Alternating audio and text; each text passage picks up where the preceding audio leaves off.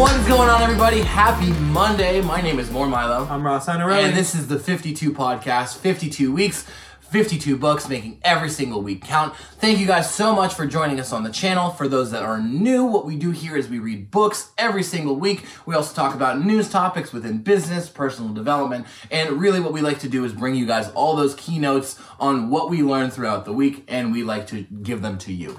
So this week, we have read a book called The Art of Procrastination. For all you procrastinators out there, you'll be very happy to hear that this actually has some positive things in it, which is pretty cool. The book is written by John Perry, and we're super stoked to get into that very soon.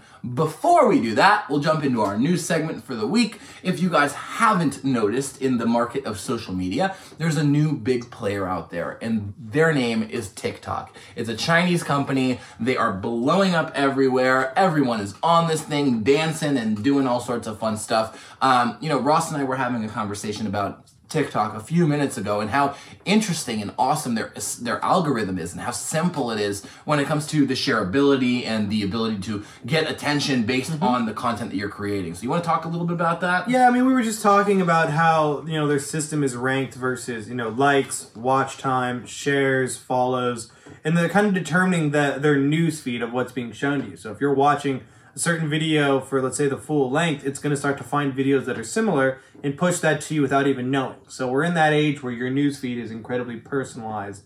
But we were talking about, the impacts of different markets and things when it comes to a lot of these new apps and new segments. One thing that, we haven't talked about this yet, but one thing that really caught my eye was music. At this point, music is so saturated, and there's so many different places that you can really find your music coming from. Albums are coming out quicker, they're having less songs. It's really getting pushed. But at this point, to have almost a number one song, and I've seen this on the Spotify charts, that songs that have jumped up that I've found on there, you really need a song that's catchy and you can get some kid to make a dance to. Like, it's weird to think, but if you can get a catchy song someone's going to dance to and that's going to go viral, you're going to get shot up the Spotify charts. If you're an independent artist, you might get a record deal. If you want to stay independent, do that as well. But your chances of success now, instead of, I need to put out an album, a full EP, and try to build everything up, are kind of different. So apps like this, where it has a lot of music-based systems, because you're really lip-syncing or whatever, is having a huge impact, I think, in the music industry as well. Whether or not the industry is catching up to that is going to be a different topic, but it's interesting to see that, with social media, it's changed how we've done things with photography, with video, and now music as well. So it's interesting to watch where they're coming from, but they're the number one social media app right now in the world as far as the charts are concerned. So it's interesting to see where it's coming from, and it's taking over a lot of demographics that are normally not seen on Instagram and Snapchat and Facebook in a way. And, I think you brought up a really interesting point, which we didn't talk about a little earlier before we got on camera, which is the virality of these dances that go around. And you're so right. I'm just thinking back to like Soulja Boy Tell 'Em, right? Like, the Superman Crank That, all the Young Jock, all the things like that we grew up with when we were younger, right? Like, now that's moving into like the Cat Daddy and the Dougie and the Dab and all these things. And you're so right. TikTok is such a perfect platform for that virality. For someone to create a dance, even if it wasn't created by the artist, but someone to create a dance for that particular song and then start to have other people do the dance with them, and then the virality of the song goes out there. Now people are downloading the music, which means that the artist is getting paid and getting the exposure that they need, as well as creating a massive attention around the youth that is getting them involved with what's going on. In addition to all that virality and the way that they do things there when it comes to the dancing videos and the music, I think what was really cool is we talked about their point system. And how they rank different actions on their platform with a different point system, right? So, for example, a share, and I don't know the numbers, right? But let's say a share, for example, is 5 points, right? And a like is 1 point.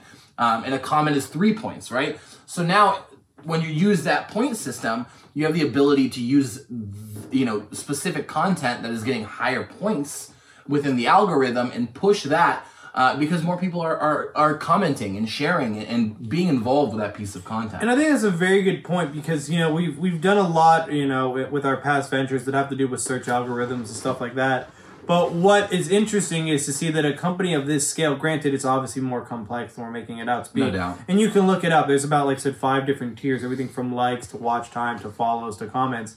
But a very easy way that I think is easy for people to understand of what is their ranking system. So, like I said, if you are watching a video all the way through and you commented on it, let's say that is worth, 10 points. If you just quickly scrolled through it, you didn't care, that, and you liked it maybe real quick, that's 2 points. Okay, we're not going to show you that item, even though you liked it, as much as we're going to show you the other item. So it makes common sense in a way, but very easy. So if you're out there and you're trying to think of a way to build a news feed or wonder how Facebook and them use their news feeds, and you're not sure if you not only have the ability or the capacity to build something like that, you can do it with a very simple ranking system, and you can get a pretty similar result. So I think that's very interesting to see, because when I first saw that, I was a little taken aback, because I think if I didn't know that, I would have tried to make something way more complex. 100%. And it would have taken months to make. And it would have cost a lot of money, a lot of time. And this is like, you know what? This is easy. We can easily sort this. We can rank this. Let's go with this strategy. So if you're someone who out there who needs a ranking system to build a feed or something like that, I highly recommend you look it up, because I'm sure they have this for Facebook and other companies as well. But it was just very easy for the way it was explained for TikTok. Super clever. That I think that almost anybody who's trying to accomplish that is going to be able to use it. And this point system is not something that we haven't heard of before. If you guys are on any of the dating apps like Bumble and Tinder, they have a very similar setup where if you swipe right, I believe it's a negative point. You swipe left, it's a positive point. And depending on the amount of points that you have, you get matched up with people that have similar amounts of points. And what that really does is it creates, kind of an idea of preference.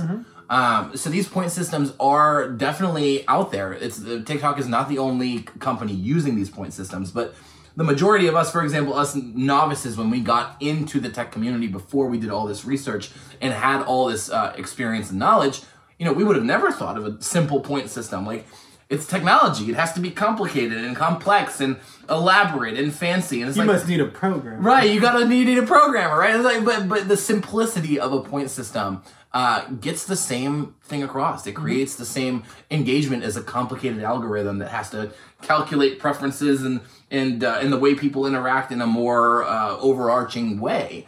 So I think the point system is really clever for, like Ross said, for anyone looking to create a ranking system or within a social network needs to, prioritize certain things.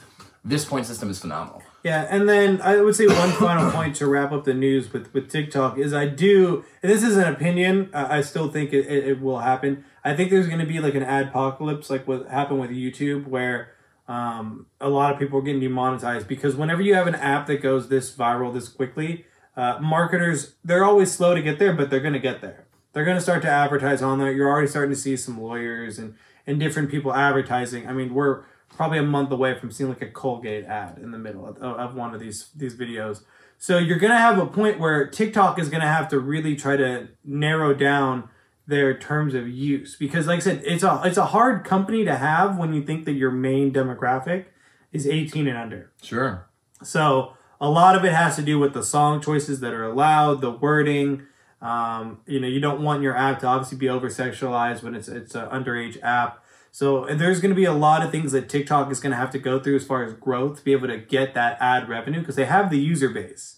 But like I said, when you have the users, the next thing the company looks for is how to monetize properly. No doubt. So it's going to be very interesting to see if they start demonetizing people, if they start blocking accounts or things like that, to be able to control the kind of content that is seen.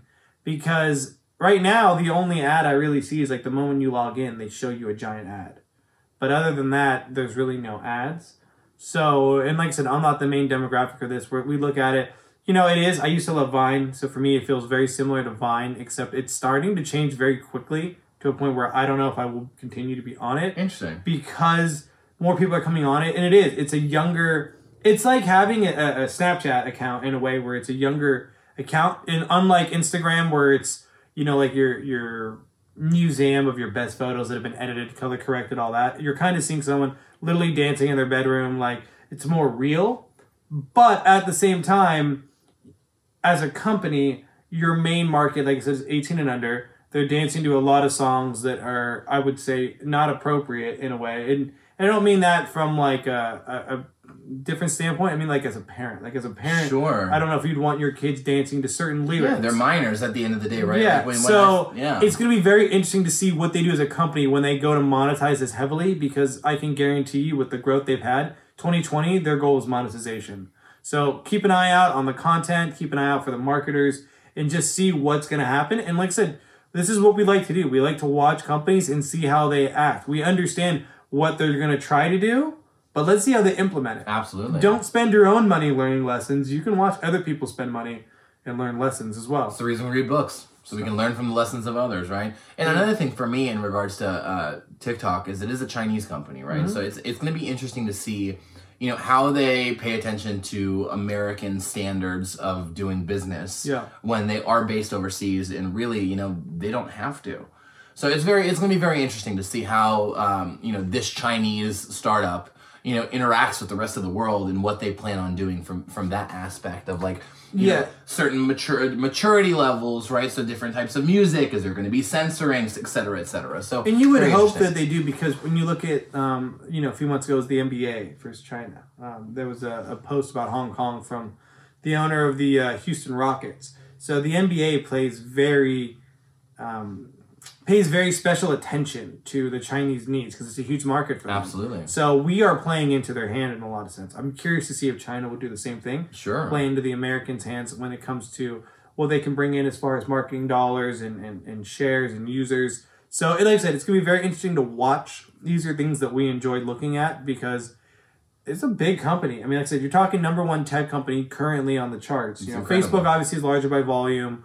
So is Instagram, but we're talking about their curve, how they're growing. But the rate that TikTok is growing and the impact, like I said, we talked about earlier with like music and in different forms, to be able to bring a little bit more authenticity is going to be very interesting to watch going forward. So very curious to see where they go and how they decide to monetize, and if they can learn from YouTube's mistakes with the adpocalypse, where a lot of creators kind of got pushed off that platform and had to really change to become more, kid-friendly, family-friendly.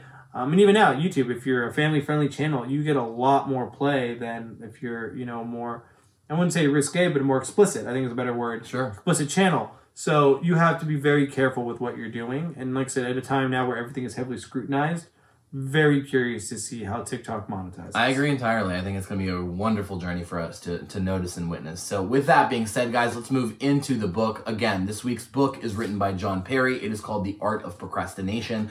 For all you procrastinators out there like to sit on your hands, good news for you guys. There is actually a wonderful, a wonderful kind of synopsis of, what a good procrastinator can create within their world. So, let's just go ahead and jump right into it, right? The first chapter that we're looking at is called Structured Procrastination. And what that means is basically the overarching concept of, procrastinators being able to create even with that flaw of being a procrastinator. And the biggest thing that we learn is all about a priority, right? It's all about we put off the things that we really need to be doing right now to do the things that we want to be doing right now. And at the end of the day, we're still getting things done, right? So as a procrastinator, it's not necessarily that you are not going to get anything done.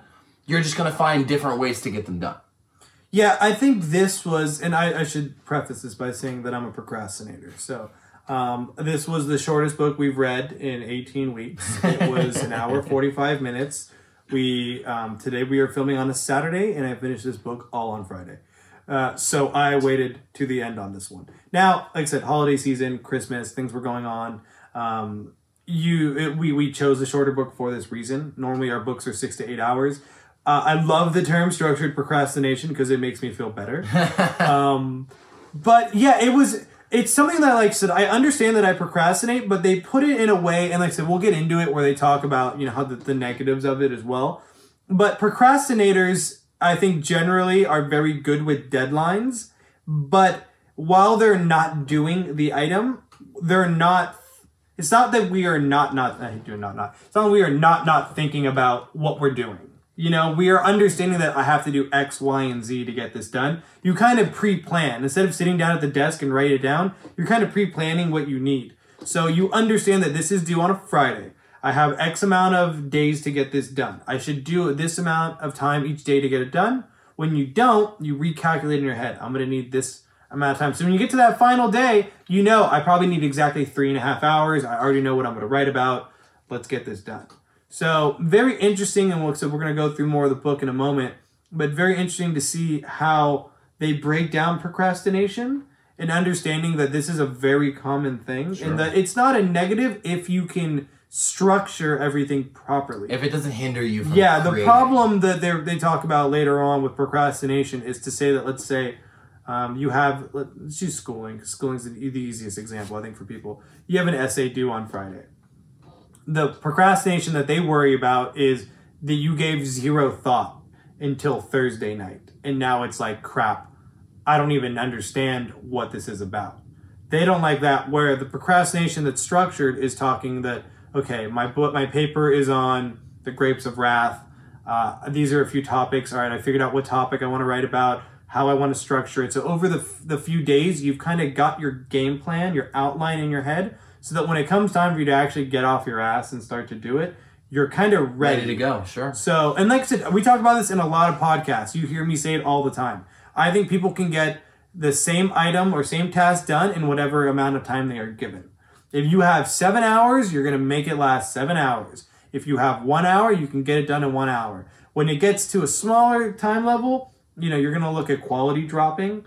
But I think that we naturally will, we'll take breaks. I'm going to go get some coffee. Maybe I'm going to watch a video on YouTube or Instagram. I have a headache. I need a breather. But when it's that final 2 hours, you are locked in. Like, don't call me, don't text me, my headphones are on, don't bother me. I have to get this done. And that level of focus is a positive for a lot of people. It's like what we talked about last week on Scrum, right? It's that idea that, us working too much time ends up putting us in a position to fail because we make mistakes. Mm-hmm.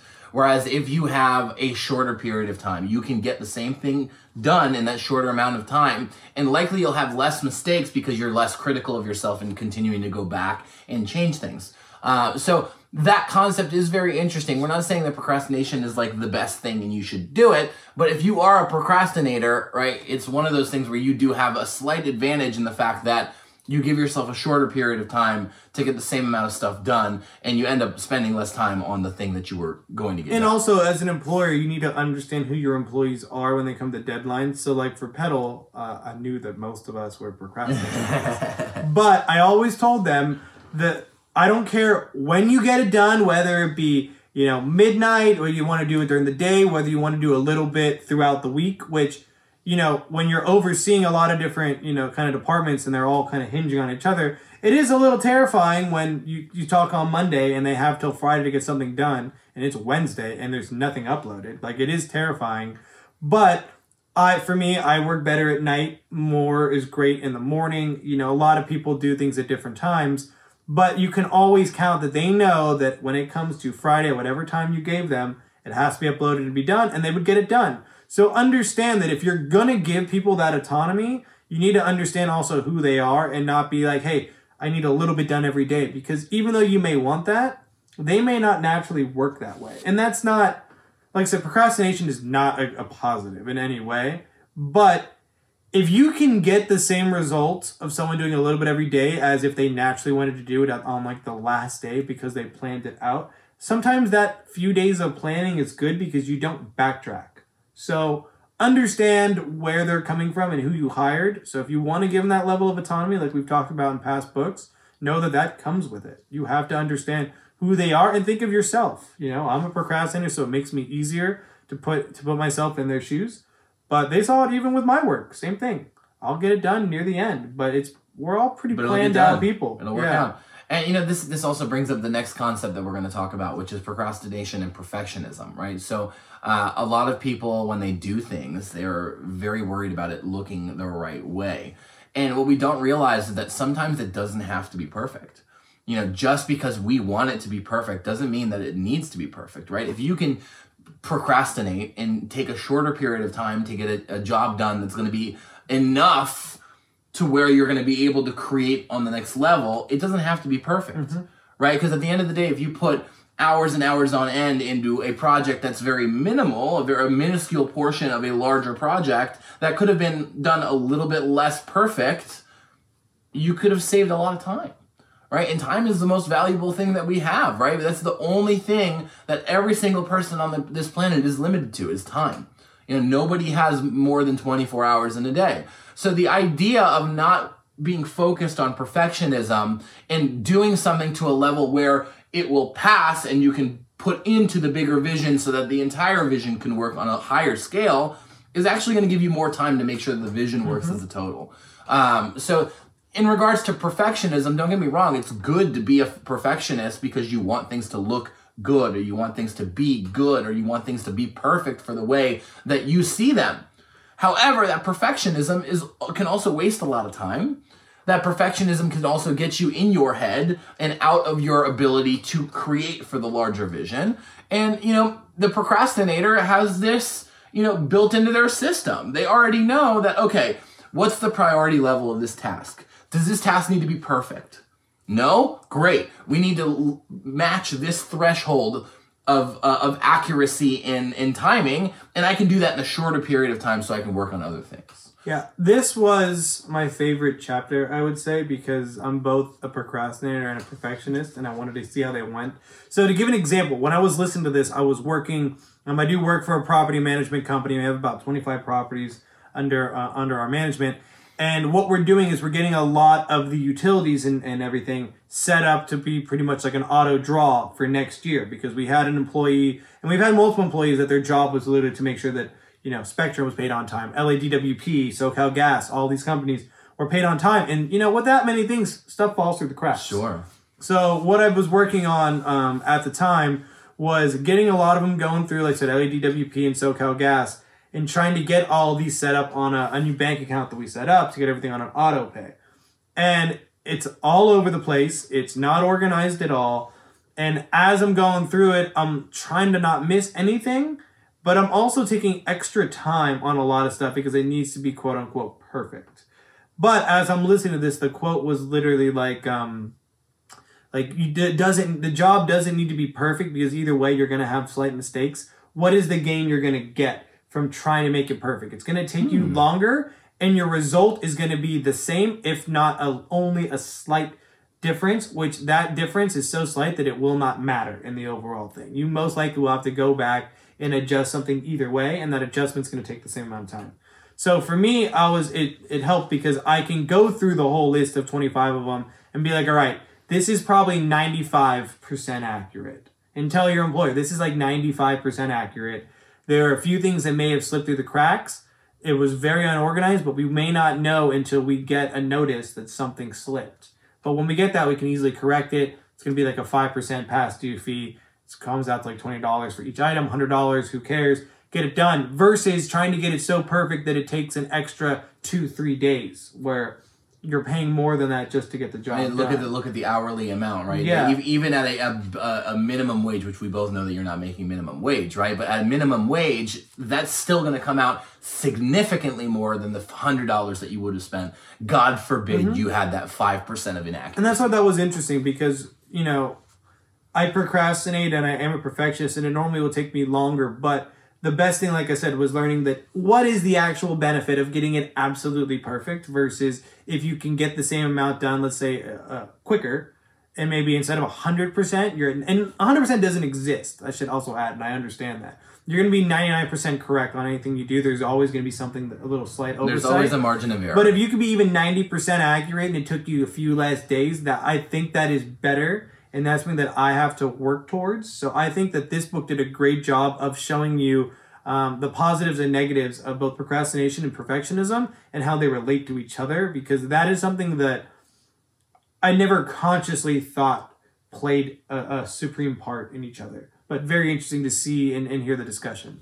And now let's move into one of my favorite chapters of the book, which is to-do lists. And it sounds so dumb, right? To-do lists, everyone does to-do lists. But John Perry has a very different way of looking at to-do lists, and it's actually a phenomenal tool for the procrastinator. When we procrastinate, we prioritize certain things, and the bigger tasks we usually put on the side. we usually are like, okay, I got to think about this. I don't know what to do right now. Like, I'm going to procrastinate on that and do all the little things. So what John says is, instead of, doing the little things and feeling like you're beating yourself up because you're not doing the big things, make the little things part of your to-do list. Mm-hmm. Take a shower in the morning. Have a cup of coffee, read the newspaper, jump on your phone, check your messages, do your emails. Make all of those little tasks part of your day-to-day to-do list. And what that does for you is it gives you a sense of accomplishment. It makes you feel like you're creating in your world. If you literally, within the first hour of your day, and you have a to-do list, in the first hour of your day, you need to get out of bed and take a shower, go get a cup of coffee, eat some breakfast, catch up on the news, check your stocks, do all of these 7-8 things first thing in the morning within the first hour of your day. You're already off to a great start. You're like, dude, I'm getting things done today. I feel great about myself. I'm in the mood to win. And then that daunting task that you've been procrastinating on doesn't seem like as big of a deal, right? You now are going into it like, dude, I got this. This is nothing. No biggie. I don't need, cool, I just knocked out 7 things this morning within the first hour. This is going to be nothing. I'm not worried about it, right? So it's that concept of setting yourself up to win, of putting yourself in a position where you can have the mindset of, I got this. I'm going to handle this because I know that I can, because I just created all of these things within the last hour. This is very similar to Make Your Bed. Oh yeah, big time. Make Your Bed was the same thing. Start off with small accomplishments to get you going.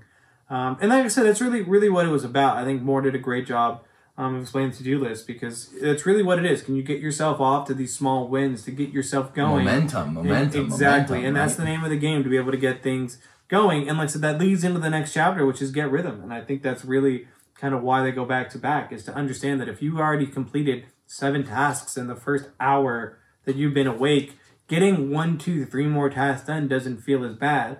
But if you don't have those to-do lists or those tasks set in the beginning, now it's an hour into your day, and now you have to start your first task. And you feel unaccomplished. You feel like you're not doing anything. It feels like a drag, right? Like, all right, take a deep breath, now it's time to get to work. Where the other way is like, look, we've already gone through 7 items. Let's keep going. Let's just knock this out and be done. Pushing. Let's keep it moving. 100%. That rhythm is so important. I mean, you ask any athlete about rhythm and how important it is and why they're in the gym. A basketball player shooting 1,000 free throws. The reason why is because they're getting the rhythm. They're getting their movement and their momentum down, so that when they get to the line in the game, it's just another free throw.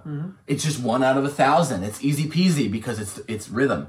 You're constantly doing it. It's a constant reminder that this is normal. This is easy. Like, boom, knock it down, right? So that's the idea of rhythm is really important, and it's a great way to set yourself up to win. And like you said, to-do list matches perfectly with that rhythm, because as you continue to knock things out on your to-do list every single day, you'll then create that as a daily rhythm, and then it turns into a weekly rhythm and a monthly rhythm, and you just keep doing and keep operating and keep on checking things off that to-do list every day, every morning, and just it makes you feel good.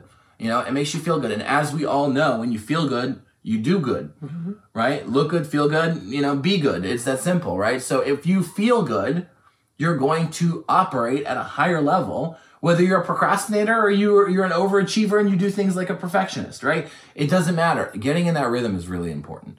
Now we go into a fun topic, which I think could actually be changed from the computer and the procrastinator to the technology and the procrastinator. Because now in our world, we have cell phones and we have all iPads and tablets and Kindles and all sorts of fun technology that loves to distract us. So this chapter 5, is all about the distractions that we live with on a day-to-day basis, and how, a procrastinator can use those things to either detrimentally affect their day or to really positively affect their day. What John brought up is like, hey, I love to go through my emails when I have other things to do. And I love to surf the web when I have other things to do. Why? Because it's fun, because it's easy, because it's something that you get enjoyment out of. And now listen, he's also saying that that's not necessarily a bad thing for you to want to surf the web and learn new things, because you'll end up learning new things, having conversations, creating connections, et cetera, et cetera. But instead, of, doing the things that you need to do, you end up going into the rabbit hole of the technology, right? And everyone's been there when they're just like, I'm going to go on my phone for 5 minutes, just check my emails real quick. And then they have a thought and they say, okay, oh, dude, that new song came out. I'm going to look up that song.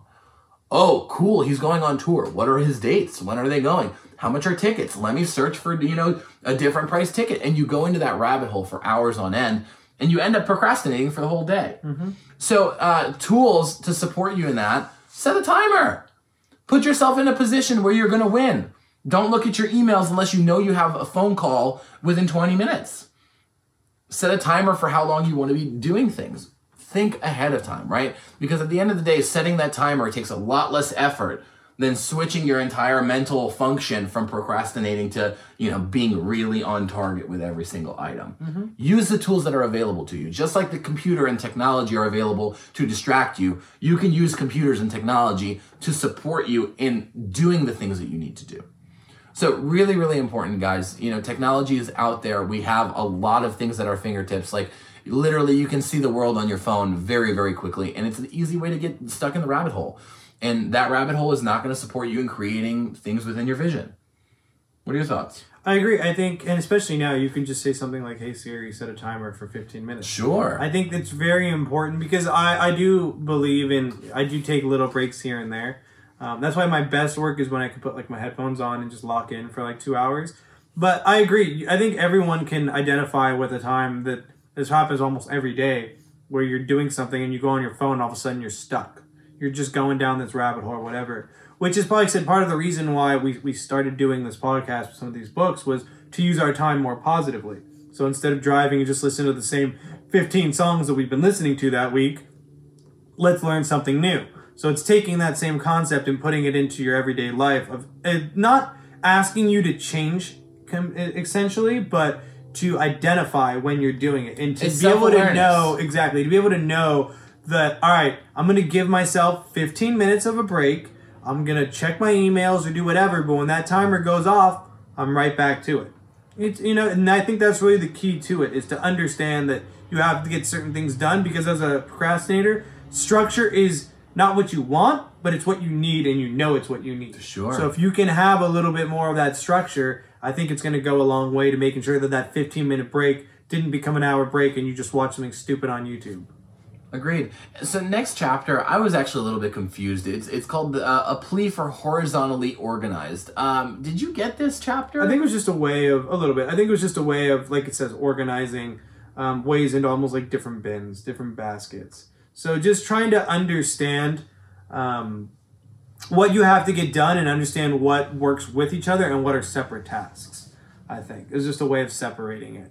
I definitely need to go back and reread this one. Yeah, this one was a little confusing to me because there was some weird examples that he used when he was filling his room with like a train set type thing. Yeah, it kind of threw me off a little bit. I think that I'm sure the content is really good. It just didn't sink in for me, and that might have just been me not being present to that particular moment. But for the most part, it's the idea of how you think, right? Yeah. How you organize your thoughts. And most people, from what I understand, are vertically organized, whereas horizontally organized people are usually the procrastinators.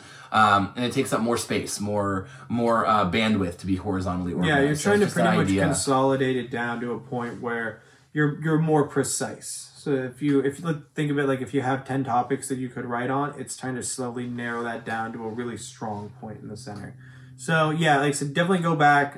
We'll probably reread it as well. Do that the same on your end. But like I said, it's just understanding kind of how you think and like I said, a mixture of self-awareness and also understanding the different way that people think and how that can have an outcome on your productivity. 100%. And next one we're talking about is collaborating with the enemy, which sounds a little weird, but it's really just the idea of procrastinators working with non-procrastinators and how you can get things done. And from what John says, he has quite a few non-procrastinator friends that he gets a lot done with because it's a good, balance. It's a good, balance of energy flow where you have someone that's very uber, like, gotta get this done right now, it needs to be perfect, versus someone that is gonna take their time and procrastinate a little bit and do things a little differently. The person that's going to have that I got to get it done right now might not have all the insight that the procrastinator has, because the procrastinator took the time to think about things, whereas this person just went straight into doing. Now, on the flip side, on the contrary, this person will likely be more effective with their time because they jump on things and do them quickly, whereas this person might not be as effective as a procrastinator because, you know, they're not as structured with their time, right? So the idea of being a structured procrastinator and working with someone that isn't a procrastinator can actually offer a really nice balance. Yeah, and I just want to give an example. So like I said, I was getting a lot of the end of the year stuff ready for next year for this property management company. And the guy that I was working with, this was Thursday, he's much quicker at how he works. I'm a little bit more planned than how he is. But it was one of those where we needed to call LADWP, and I was like, all right, I'll call them probably in like 20 minutes. And I look over, and he's already dialing. So he was going to get that answer already done. Granted, while he was on the phone, he wasn't planned enough for it. We didn't have the account numbers, things like that ready. Right. But it's understanding that when I saw that, I was like, all right, like we're going to get this done now either way. Because while I may have planned and had the account numbers, he took that first action and called. Us together working symbiotically are getting the entire job done. So it worked out as a perfect marriage of energies. But just interesting to see, because it is nice to work with someone like that. So when you see stuff in these books or hear in these books, we always say to try to look at your current surrounding when you're listening to these and how they apply. And this one fit almost perfectly, because I was thinking back to literally a day before and thinking, wow, this actually did work. This is accurate. And I have something to actually mentally put almost like a stick note. I can literally think of, this is the moment that it happened. That was perfect for that chapter. That really truly explained it. Fridge benefits. You know what that's all about? Go for it. I don't really remember it, to be honest with you. It's a weird thing. I think it was a short chapter. It was a very short chapter, and it was one of those things where I think that it really got mixed with collaborating with the enemy, but then also talked about procrastinators working with procrastinators. And how that's effective, and it can be effective for procrastinators. I think it was just like we just talked about, the benefits of when you can do it. So right. I think collaborating was the why, and this one is kind of the structure of it. Sure. Okay. So let's just move on to, do procrastinators have to be annoying? John. No, they don't. They do not. So John is actually a professor. He is a philosopher and a professor, and he writes a lot of essays and articles on different topics. And this book came from one particular topic, which was actually the first chapter of the book. And that was a little essay that he wrote, and he got a response from a gentleman that his wife is a procrastinator, and she sent this to him, and I believe he's also in the educational field. So he brought up the fact that it's annoying that procrastinators are procrastinators because they negatively affect other people within their region. And the biggest thing that he wanted to make really clear is there's a big difference between a procrastinator and someone that's just arrogant. And the arrogance of thinking that you're more worthwhile than other people and people can wait for you, that is very, very negative. It does not help anyone around you. Whereas the procrastinator, for the most part, the mindset of the procrastinator, they don't want to negatively affect people.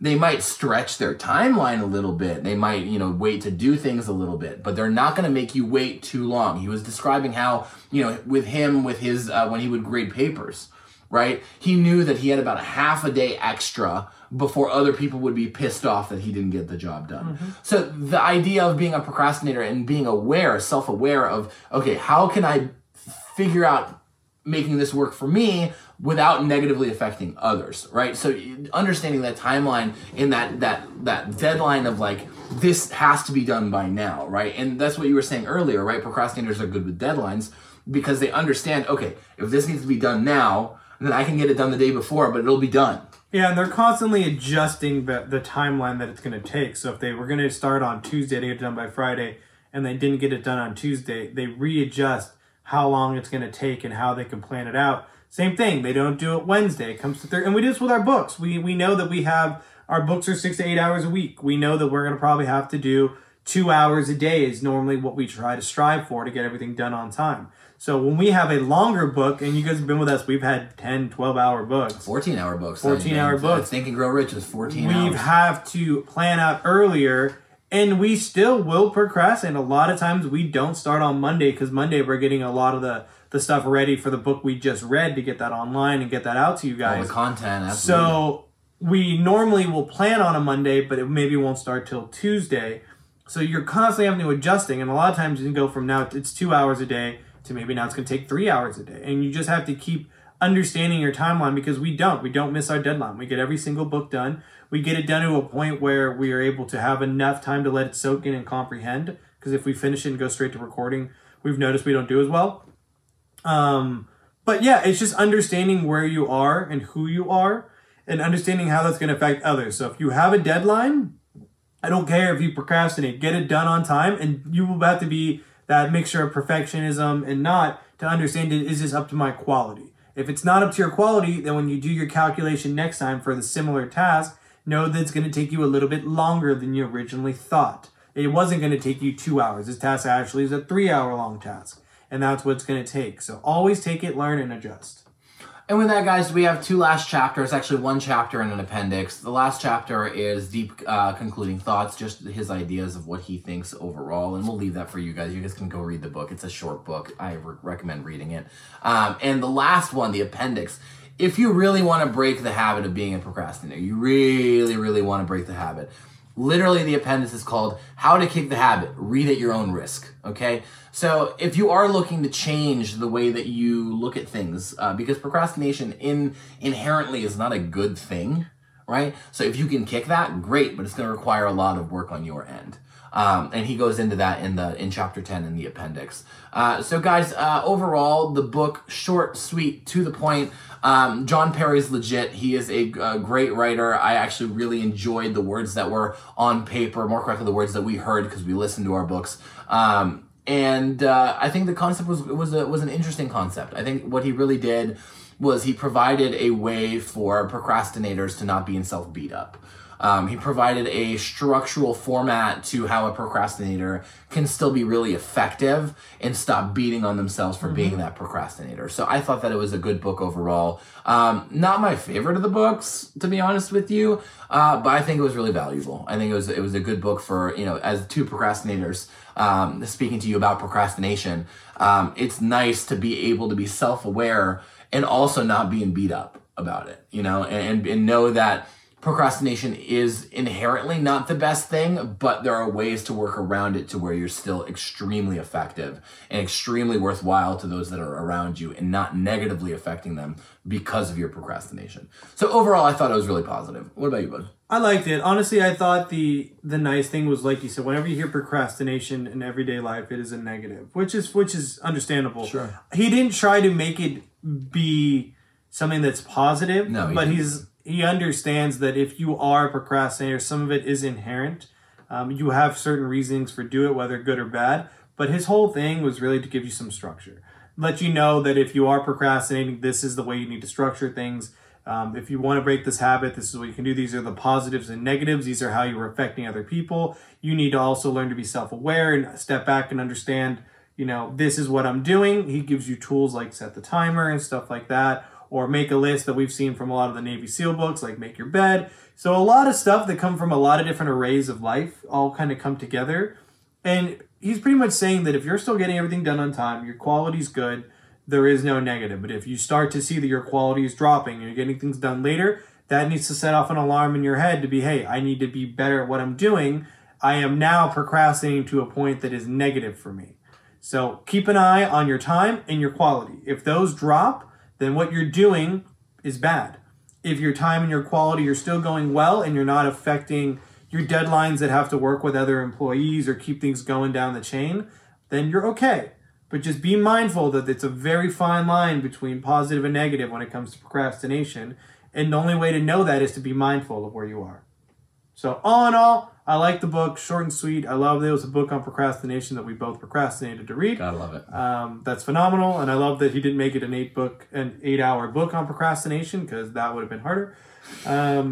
But yeah, I think it was a very interesting topic. We try to keep the topics pretty diverse for you guys, so this was something that we thought could really hit the core for a lot of our listeners. So if you liked it, like I said, let us know. We're going to look for some more books to keep going through. But all in all, good book. Nothing too crazy, but what can you expect from an hour 45 minutes? You can only pack so much info. It was a long essay. It was a long essay is what it really was. It came down to that. And it was a long, very effective essay. I think it got the points across really well. And yeah, it was definitely positive. Yeah. So guys, with that being said, thank you so much for joining us again on the channel. We love to have you guys. We love to hear your feedback. Please follow, comment, like, check out all of our pages. We're on YouTube, we're on Spotify, we're on all the podcast places like Google and Apple. We're on Instagram, we're on Facebook. Check us all out. It's all the 52 Podcast everywhere, at symbols and strudels and all the fun things. Moreover, thank you guys for joining us again on the channel. We really, really appreciate your fandom and your listening and your attention. My name is More Milo. I'm Ross Sanarelli. This is the 52 Podcast, 52 weeks, 52 books, making every single week count. Thank you guys so much for joining us for episode 19. We'll see you guys next week on episode 20. Have an awesome week. Happy holidays. Happy New Year. And stay tuned. We got the 5-minute recap coming up right after this. So we'll get right into it and condense it down for you. Sounds good, guys. Thanks so much. Take care. What's going on, everybody? My name is More Milo. I'm Ross Sanarelli. This is the 52 Podcast. Right now, we are doing a 5-minute recap of The Art of Procrastination by John Perry. Ready, set, go! Guys, first chapter. Let's talk about it, okay? Structured procrastination. This entire book is the guide for procrastinators. If you are a procrastinator and you feel bad about it, read this book because it's going to give you structural tips on how to be a better procrastinator and get all the things done in your life that you need. Being a structured procrastinator allows you to spend less time on tasks, but also get them done with a high level of quality, okay? Next that we're gonna go into is procrastination versus perfection. More correctly, procrastination and perfection, okay? There's a difference here, guys. When it comes to procrastination, the advantage that a procrastinator has is that they're going to be able to get something done to a very similar level of quality that the perfectionist is going to be able to get it done, but that perfection is going to work for a lot more hours. So the beauty of being a procrastinator is that you will be able to get more done in a shorter period of time, kind of like what we talked about Scrum in last week's book. So set yourself up to win, understand where your deadlines are, but also understand that if you get within 95% accuracy and that difference of 5% is going to take you an extra day or two, you're better off with the 95% and taking 2 or 3 hours to do the work than 3 to 4 days because you'll spend more money and more time and it's just not worth it. Yeah, and with that, like I said, it's important to start your day off with to-do lists. This is going to be the next thing that we're going to talk about. Understanding that if you are a procrastinator, it's very important to start to get on a roll early. So you want to start off with something simple like make your bed, which obviously was a book that we read as well, and they did the same strategy. Make your bed, get a shower, brush your hair, brush your teeth, simple things. So by the time you're an hour into your day, you've already got 7 things or so done. Instead of getting an hour through your day and going, okay, now it's time to actually start my day off. And you're going to have a little sluggish kind of movement into it. So if you can start your day off with a lot of easy and completable tasks, it's going to get you into a better spot, which next chapter 4 is get rhythm. It gets you into that rhythm just like an athlete, anyone in sports, in business. Once you're rolling, you're good. Get in there, continue finishing. So if you had 7 tasks in the morning, now you're on the 8th task, the 9th task, the 10th task. Now you're in a place where you were able to get them done very quickly, and then you can step back and analyze where you're going to be and understanding what you needed to do going forward. Guys, momentum. That's what it's all about. This is something that will keep you from your momentum. Computers and the procrastinator, technology and the procrastinator. Guys, set yourself up to win. If you end up going on your email and you're sitting there for 3 hours, you are procrastinating. Set yourself up to win by knowing that you have a phone call in 20 minutes. So you're going to check your email for 20 minutes, not for the next 3 hours. Don't go down the rabbit hole of the internet because it's so easy to do so. Set yourself up to win. It's much easier to set a timer than it is to completely shift your mindset on how you do things. Next thing we're going to talk about is horizontal organization. Okay, guys, it's all about diversifying the way that you look at things. The majority of people look at it from a vertical perspective. Procrastinators look at it from a horizontal perspective. Put things in boxes. Make sure to prioritize the things that you need and be clear about what you're prioritizing. It's really, really important. Next thing we're going to talk about is collaborating with the enemy. Being a procrastinator and working with a non-procrastinator is a great thing. Why? Because you complement each other. It's a beautiful balance of balancing act between the procrastinator and the non-procrastinator. The non-procrastinator is going to jump on things and get things done quickly, whereas the procrastinator is going to take more time to think about them. It's a beautiful balance that works for everybody. Fringe benefits, very similar to what we were talking about in the last chapter. It's all about the fact that you can be a procrastinator working with another procrastinator and you will still get things done. It's just a matter of being structured in the way that you do things. Really important, as a procrastinator working with another procrastinator, to have good communication, to be involved with that person and understand what your timelines are and what your deadlines are so you can make and hit all of them. And then understanding as well, if you're working with someone who's not a procrastinator, does a procrastinator have to be annoying? And the answer is no. Let them know this is how I normally work. Let them know that your work will be quality, it'll be done on time. But just, understand. And I think the biggest thing with it is to keep good communication. To say, all right, have you uploaded this today? No, I'm getting it done. I'm doing this, this, and that. Even if a lot of it is planning. Procrastinators plan more than the average, but they act for less time than the average. So it's a lot of different things going on at the same time.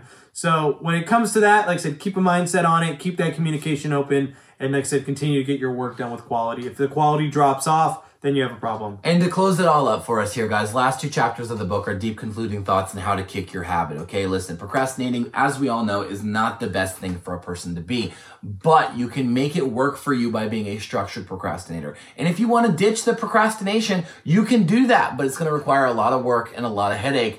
If you can be a structured procrastinator, you can still be yourself and also get a lot of things done. And with that being said, 3, 2, 1... Guys, thank you so much for joining us for the 5-minute recap. My name is More Milo. I'm Ross Santarelli. This is the 52 podcast, 52 books, 52 weeks. We'll catch you next week. Take care.